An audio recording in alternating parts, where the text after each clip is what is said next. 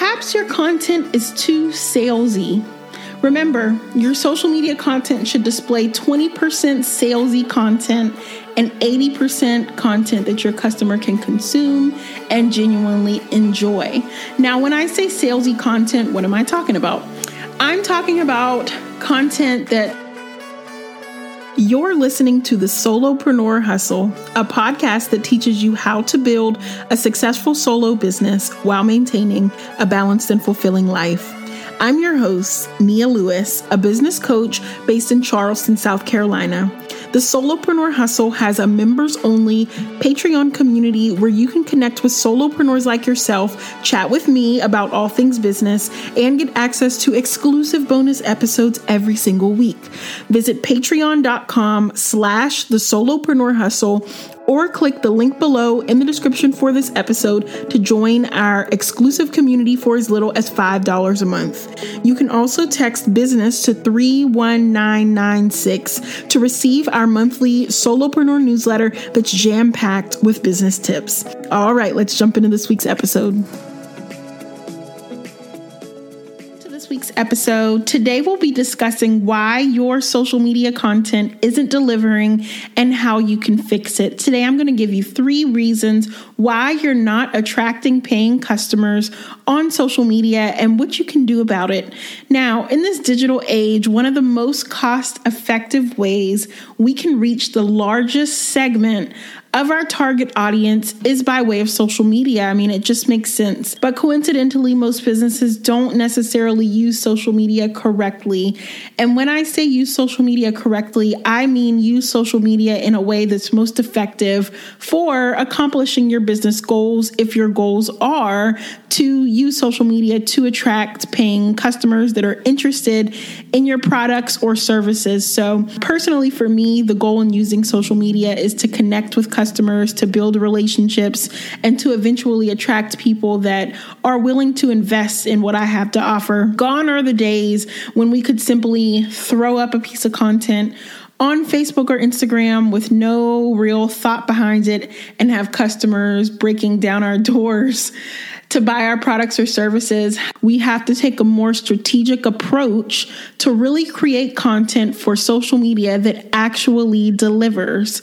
And by delivers, I mean creating content that attracts customers that, again, are interested in investing in your products or investing in your services. So if you're interested in learning about tips that'll help you create more effective social media content that attracts customers that are genuinely interested in your business, keep listening. So here are 3 reasons why your social media content may not be delivering and what you can do about it. So number 1, you could potentially be spreading yourself all over the place.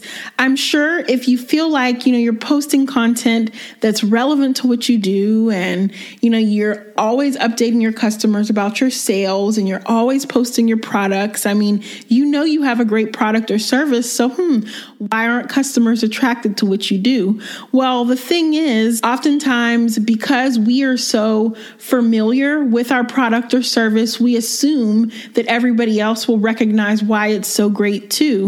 But the reality is that we have to give our customers, we have to tell our customers what they should like about us, and we have to give them a specific area of focus they can reference when they think about us. So for example, if I'm going to think about a nail tech in my area and I want some great nail art, one specific nail tech is going to come to mind, or one specific nail shop is going to come to mind because I always see their content on social media, specifically posting about nail art and how they achieve certain looks. And that stands out to me. So when it comes to creating a meaningful online presence for your business, a meaningful presence for your business in general, it's imperative that you establish 3 pillars and 3 values. Now, by establishing these 3 pillars and 3 values, you'll no longer be spread out all over the place. You will have carved out a specific focus for your business, and you give your customers something to reference or think about when they think about your business. Your 3 pillars of focus are the specific topics that your content is centered around. So my 3 pillars of focus are entrepreneurship, inspirational advice, and mindfulness. Now, any of the content you see me posting about on social media is going to fall into one of these categories. I am a business coach and consultant. If I have someone that started a new business and they're looking for someone to help them really focus and get in the right mindset to bring the best version of themselves to the table for their business, I want that new entrepreneur to think about me. Again, I only post content relating to these 3 areas of focus. And when a potential client lands on any of my social media profiles, they'll immediately resonate with the content I share and recognize why they need me and what they need me for. So I've put a lot of thought into what my ideal customer enjoys, what stands out to them, and how I can engage with these customers using these areas of focus. So I urge you to stop posting and reposting random stuff. You're all over the place. You haven't carved out a focus. I know these memes are funny. If your focus is memes and humor, that's great. But if humor is not your focus, stop reposting memes on your business page that really don't have to do with any sort of area of focus, because you're confusing your customer and you're not giving them anything to reference when they think about something they need relating to your industry. You know, if your focus is hair extensions and you're really committed to healthy hair, you want a girl that has just went natural and is looking for a protective style. You want her to think about your business to purchase your hair from, because she's committed to protective styling for her new big chop. You know, she's done a big chop and now she's natural and she wants a protective style or a wig. So you want her to specifically think about you. So that's just one tip. So if you're a wedding planner and you're constantly posting about your new event specials with photos of your decor work and you just feel like you're not getting any new client leads, instead, try focusing your customers' attention on a few specific things you do. For example, you probably do floral arrangements. I can't think of a wedding planner that doesn't do floral arrangements. When a new bride thinks about florals, you want your work to immediately come to her mind, and that's how you'll attract her to what you do. So just posting a photo or a photo of a wedding you've done, you know, the complete table setting and everything. All right, we see the table setting, but what can you focus our attention to about what you've posted that makes you unique? Make sure you're guiding your customers exactly to what makes your business different. You're guiding your customers to something that can immediately come to mind when they think about what they need. And ultimately, you want to show your customers that you solve a problem for them. That's the focus. So if what you're constantly posting on social media doesn't really solve a problem for your customer, they're never going to think about you when they need something related to your industry. So that's enough about pillars. So let's talk a little bit about our values.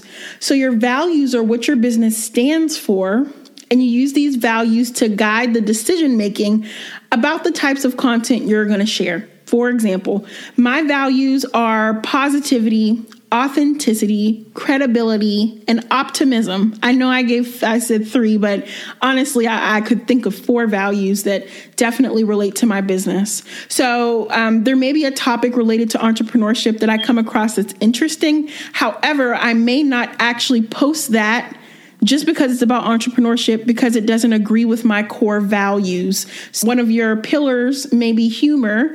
However, this humorous meme or video about something related to your industry, you may not necessarily want to post everything that's funny related to your industry because it can conflict with your values. Why are your values important? Because your values ultimately should align with the values of your target customer. If you know that your target customer, you know, their values suggest that they're not a huge fan of profanity, that's not your target customer if you're constantly posting things that turn your customer off or things that, you know, piss your customer off. That's not a good thing. So you want to make sure that your content is engaging for your target customer. You want to make sure it's something they want to see, but you also want to make sure your values and the values of your target customer align. Otherwise, you're going to constantly be posting content that is not necessarily in agreement with what your customer likes and what they want to see.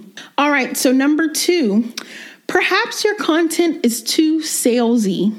Remember, your social media content should display 20% salesy content and 80% content that your customer can consume and genuinely enjoy. Now, when I say salesy content, what am I talking about?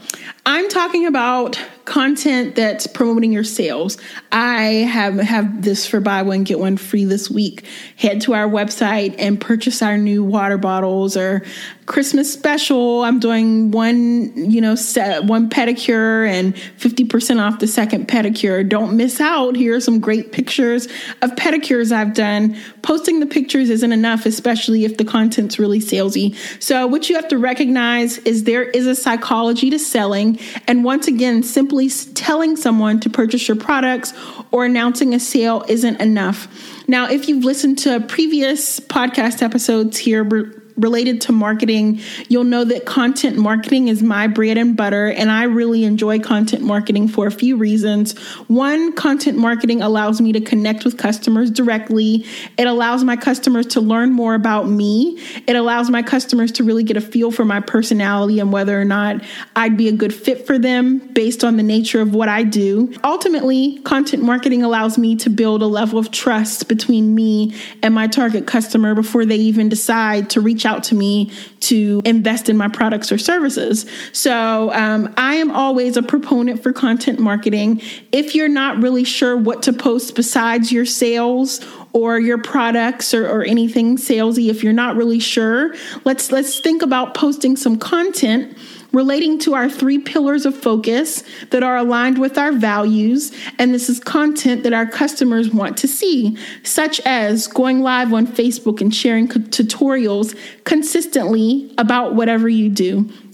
So if you have, and I'm going to go back to this hair company example, if you sell hair extensions and one of your pillars of focus is healthy hair, you may want to go live and do a tutorial about creating a natural hair smoothie. That's just an example, something that'll, again, reinforce the area of focus you want your customers to think about when they think about something they need relating to your industry. You want them to think about you. So try writing weekly blogs to educate your customers about topics related to your industry. Again, the goal here through content is to build trust and to keep your business in the minds of your target audience consistently. I say consistent because that's so important. You don't want to do one live video and then fall off the face of the earth. I've been guilty of that. When I first started this podcast, I definitely wasn't consistent.